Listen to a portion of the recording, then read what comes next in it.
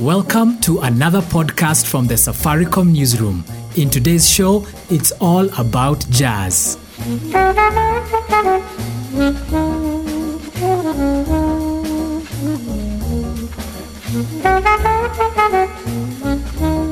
I'm sure you've heard that song before.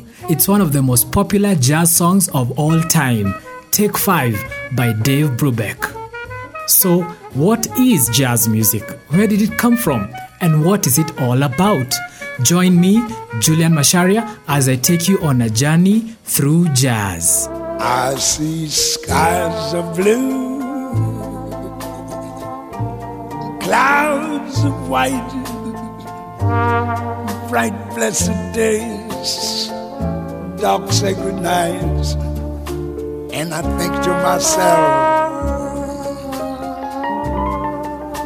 what a wonderful world. That right there is the legendary Louis Armstrong performing What a Wonderful World. Louis first recorded it in 1967. His nickname, Satchmo. The American trumpeter is one of the most influential figures in jazz music. Believe it or not, in 1960, he embarked on his second tour of Africa. And did you know, he was booked for 4 shows in Kenya. Just imagine, Satchmo was performing right here in Nairobi at City Hall and at Afraha Stadium, which those days was called Nakuru African Stadium. Louis Armstrong was in Kenya. Hey.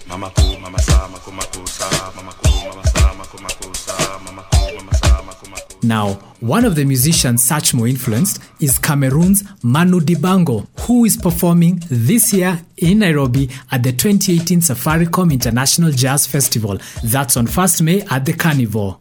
You better be there.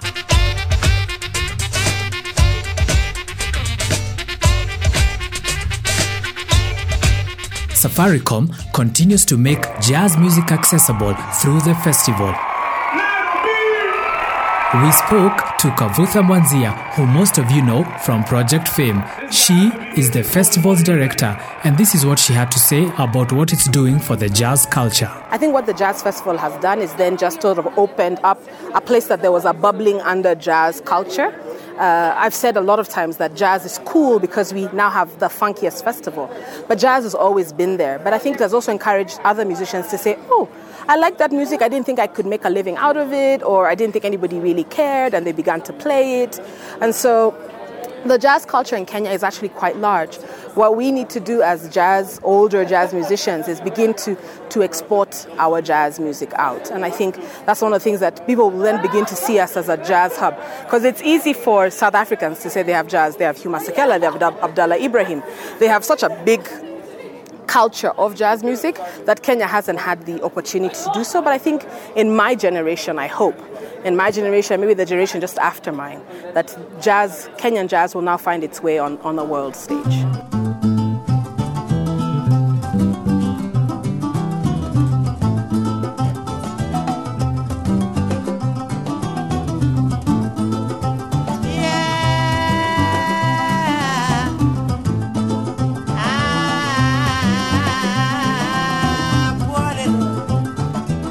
So let me tell you a little bit about jazz. Jazz has roots in West African cultural and music expression. As jazz spread around the world, it drew on different national, regional, and local musical cultures, like every country contributed something, which gave rise to many distinctive styles. But what is jazz music all about? We asked Laka Nyaga of Shamsi Music to give us his jazz story.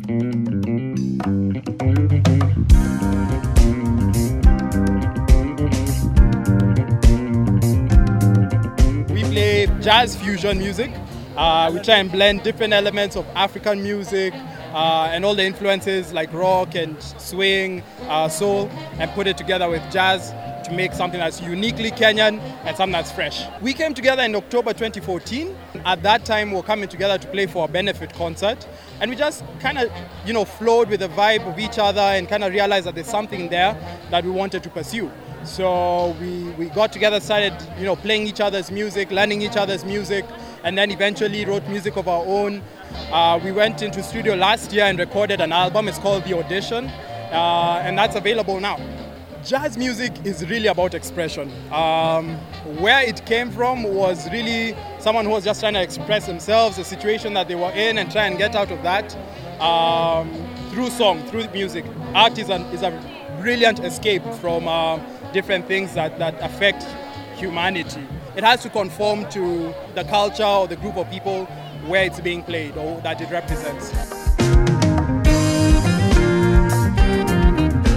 That's Laka Nyaga, a sax player from the band Shamsi Music, a fusion band based here in Nairobi who've been jazzifying some cool local ethnic songs.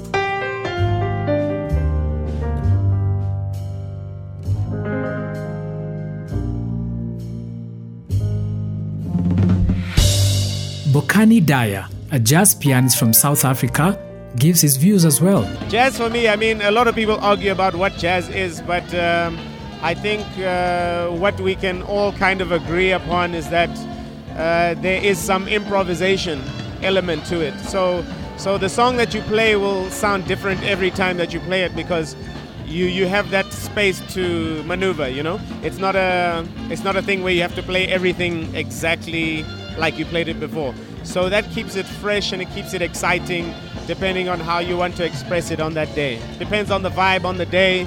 You can decide you want to take it this way or this way, and at least, you know, jazz gives you the freedom to do that.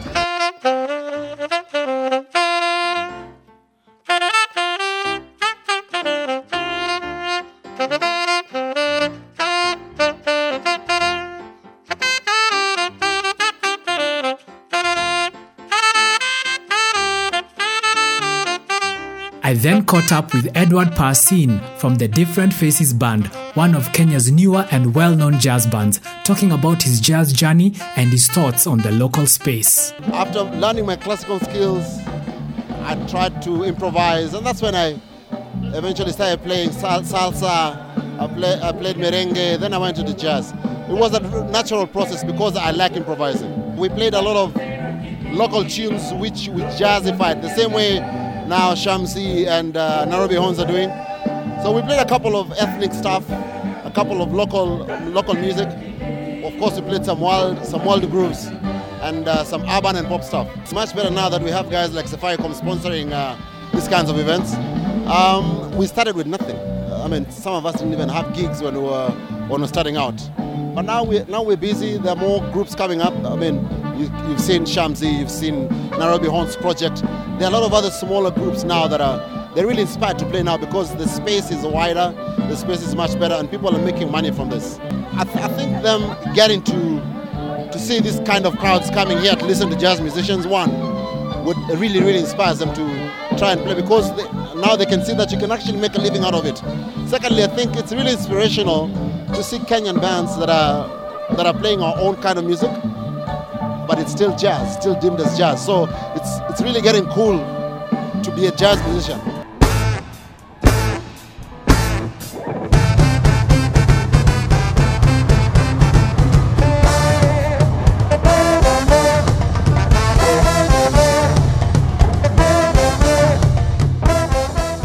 Next up, Mokua Rabai from the fresh Nairobi Horns Project. He's talking to us about his early jazz influences and how his sound has developed over time. When I was growing up, I used to sing to the music on radio, and music has always been a part of me. So I was in the band when I was in Sunday school. So I just picked the instrument, and then luckily enough, I went to a high school where there was a brass band, and I joined the brass band, and that's how it started. The journey started so far. I really look up to a guy called Chris Porter, he's a saxophonist. Leon Olweke, Richard Bona.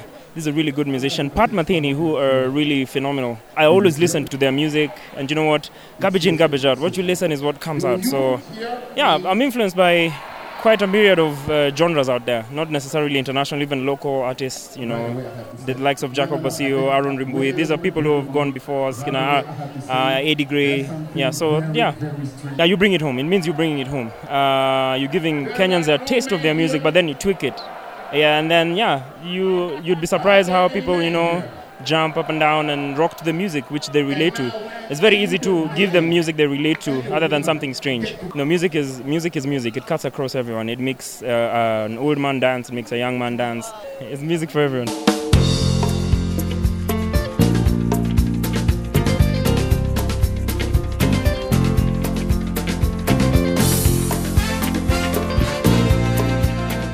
So as we continue to break down jazz, its origins and its elements, jazz borrowed from African music and European music. From African music, we got the rhythm and the feel and the tradition of playing an instrument in your own expressive way, kind of making it an extension of your own voice. Listen to this, Hugh Masekela from South Africa. Last Friday, when I turn nine, it's last Friday, when I turn nine, they try and fish and chips, they try and furniture, Magani Mukodu, they try and furniture. From European music, jazz got its harmony. That's the chords that accompany the melody and the instruments. Incidentally, most of the instruments used in jazz have originated from Europe, like the saxophone, the trumpet, piano, you know.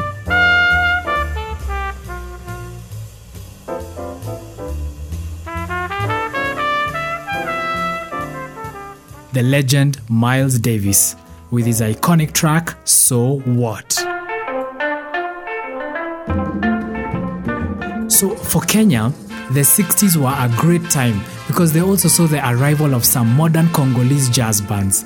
And best known was led by Pascal Onema, who had picked the trend from Kinshasa's Joseph Kabasele. Yeah, before they started doing rumba, they were doing jazz. But his jazz music was fusing the rhythm with some rumba, samba and bolero styles. He is credited as having the first resident Congolese modern jazz band.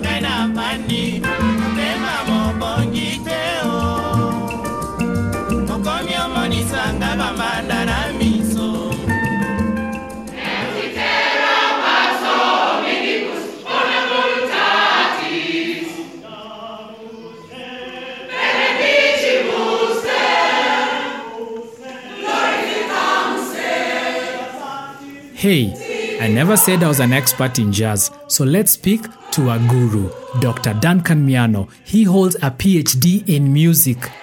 I know. My name is Duncan Wambugu, a practicing musician. I'm a pianist, I'm an organist, but I also am a conductor. Of course, jazz is a style of music, of course, originated from the African Americans in the US.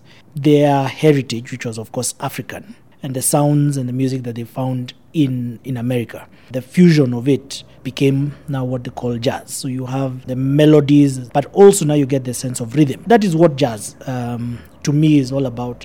But some people also look at it as a lifestyle. I mean, it's a way of life. It's an expression of who they are, and especially more the jazz musicians and those who practice and live out of jazz. So it's both music and I would say more lifestyle. So for the longest time we have been playing jazz, but more in the sense of aping what other people have done, then putting a little bit of your own Kenyan expression in it, which is where the improvisation comes.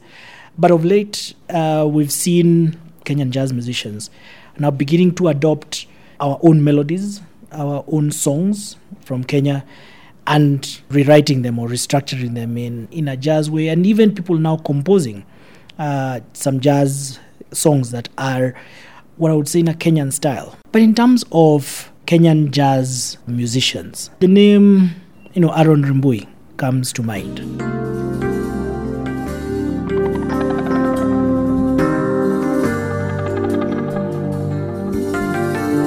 Around the 1990s, jazz bars in Nairobi started opening up. Thursday was usually jazz night. There was Jazz Cafe at Yaya Center, then there was Tuna Tree at the former International Casino Complex, that's around Museum Hill, and then in town, the Great Green Corner. Now, I head over to meet Eric Wainaina, one of Kenya's most accomplished artists and alumni of the renowned Berklee College of Music, who actually lived and experienced this era and whose work has been influenced by jazz. I find him in his studio busy working on his latest album.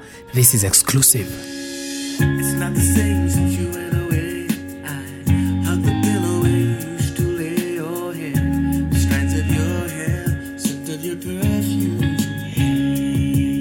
My name is Eric Wainaina. I am a producer, songwriter, performer, father, husband, cat lover from Nairobi, Kenya. What comes to mind when I think of jazz is improvisation, initially, jazz was the musician's playfield, in a sense, because it was the improviser's playfield. Very often, songs were handed down and you sang them as they were presented to you. But jazz gave musicians an opportunity to depart, use the song as a base, and then take it somewhere else from there. And I think for me, that freedom is what jazz represents to me. Well, I think the Kenyan jazz scene continues to grow, Part of the problem, or I don't know whether it's a problem, is we shouldn't be trying to define it. Let people express themselves, right? That thing can then be called Kenyan jazz. Whether you're talking about sort of the Bata Shoe Boys band, with that song that they did, which I think has been used for Vioja Mahakamani for the longest time. As in I've heard Chris Bitok, the saxophonist, do a version of that, right? And it's amazing, as in so you take what the Bata Shoe Boys have done, right? And then you use that as your base, and you go,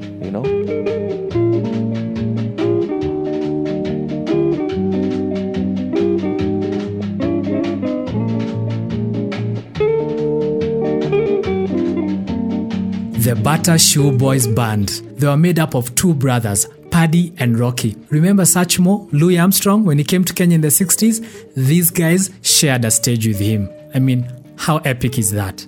And by the way, the TV show Vioja Mahakamani, they still use that song as their signature tune until today. Catch it on KBC sometime. Right now, me and a friend of mine are writing a musical based on, it's a romance that takes place in the Starlight Club. The Starlight Club sort of launched in the 1960s. A lot of musicians were borrowing what was happening with James Brown, what was coming out of South Africa, So when you hear people like the Mighty Cavaliers and the kind of sound that they were coming out with, it's jazz in the sense that it is taking all these different influences and throwing them into a pot, which I think is pretty much even where the word jazz came from. It's like, what's all that jazz? It's what's that thing that has just come together and been mixed, And so I think that Kenyan jazz musicians, if there's something out that they're doing which is fantastic, is not allowing themselves to be boxed in, Just do your thing, and that in itself will be jazz.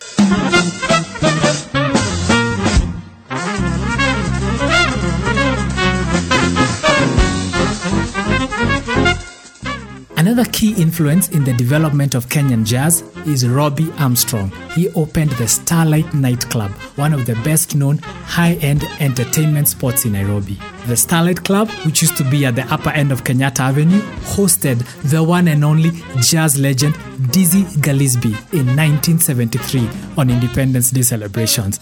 Man, what I would give to be living in Nairobi then.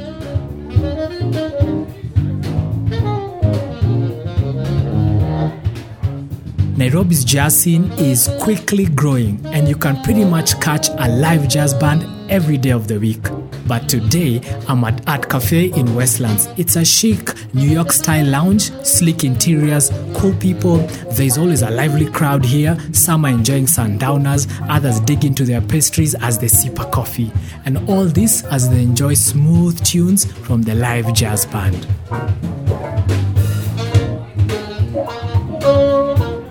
Jacob Asio is one of Kenya's top jazz pianists. He has been playing professionally and commercially for more than 10 years. I am Jacob Ochodo Asio from Class 8 North. No, I'm Jacob Asio. I will start with where and how I got my break. They referred to themselves at the time as Jazz Q.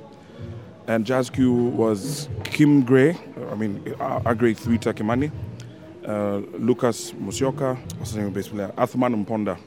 They had a rotating door for singers. So there was Jennifer Moncherie, there was Regina Ray. And they set the standard, literally. They were unappreciated, completely criminally under-ignored. There was that, there was Home Team, there was Paul Mpaye, there was Jack Odongo and the African Heritage, completely way before their time. And there wasn't any social media. The appreciation isn't the same, but we stand on their shoulders, literally. A lot of people use that as cliche terms or as a cliche term, but we are definitely here because of them. Without them, we would not even have gotten this far. I started playing jazz standards in hotels, and eventually I had to develop my own sound and grow my own sound, and that's why I'm still here. But jazz in particular, it's just an affinity that I picked up as a child. What's the first memory you have of ever listening to a jazz track? And perhaps tell us the artist. Did you learn how to play it? I always answer that question by saying Tom and Jerry, because it was Scott Bradley's music. And the first jazz standard that I recognize is In the Mood by Glenn Miller, and it plays in an episode called The $10 Million Cat.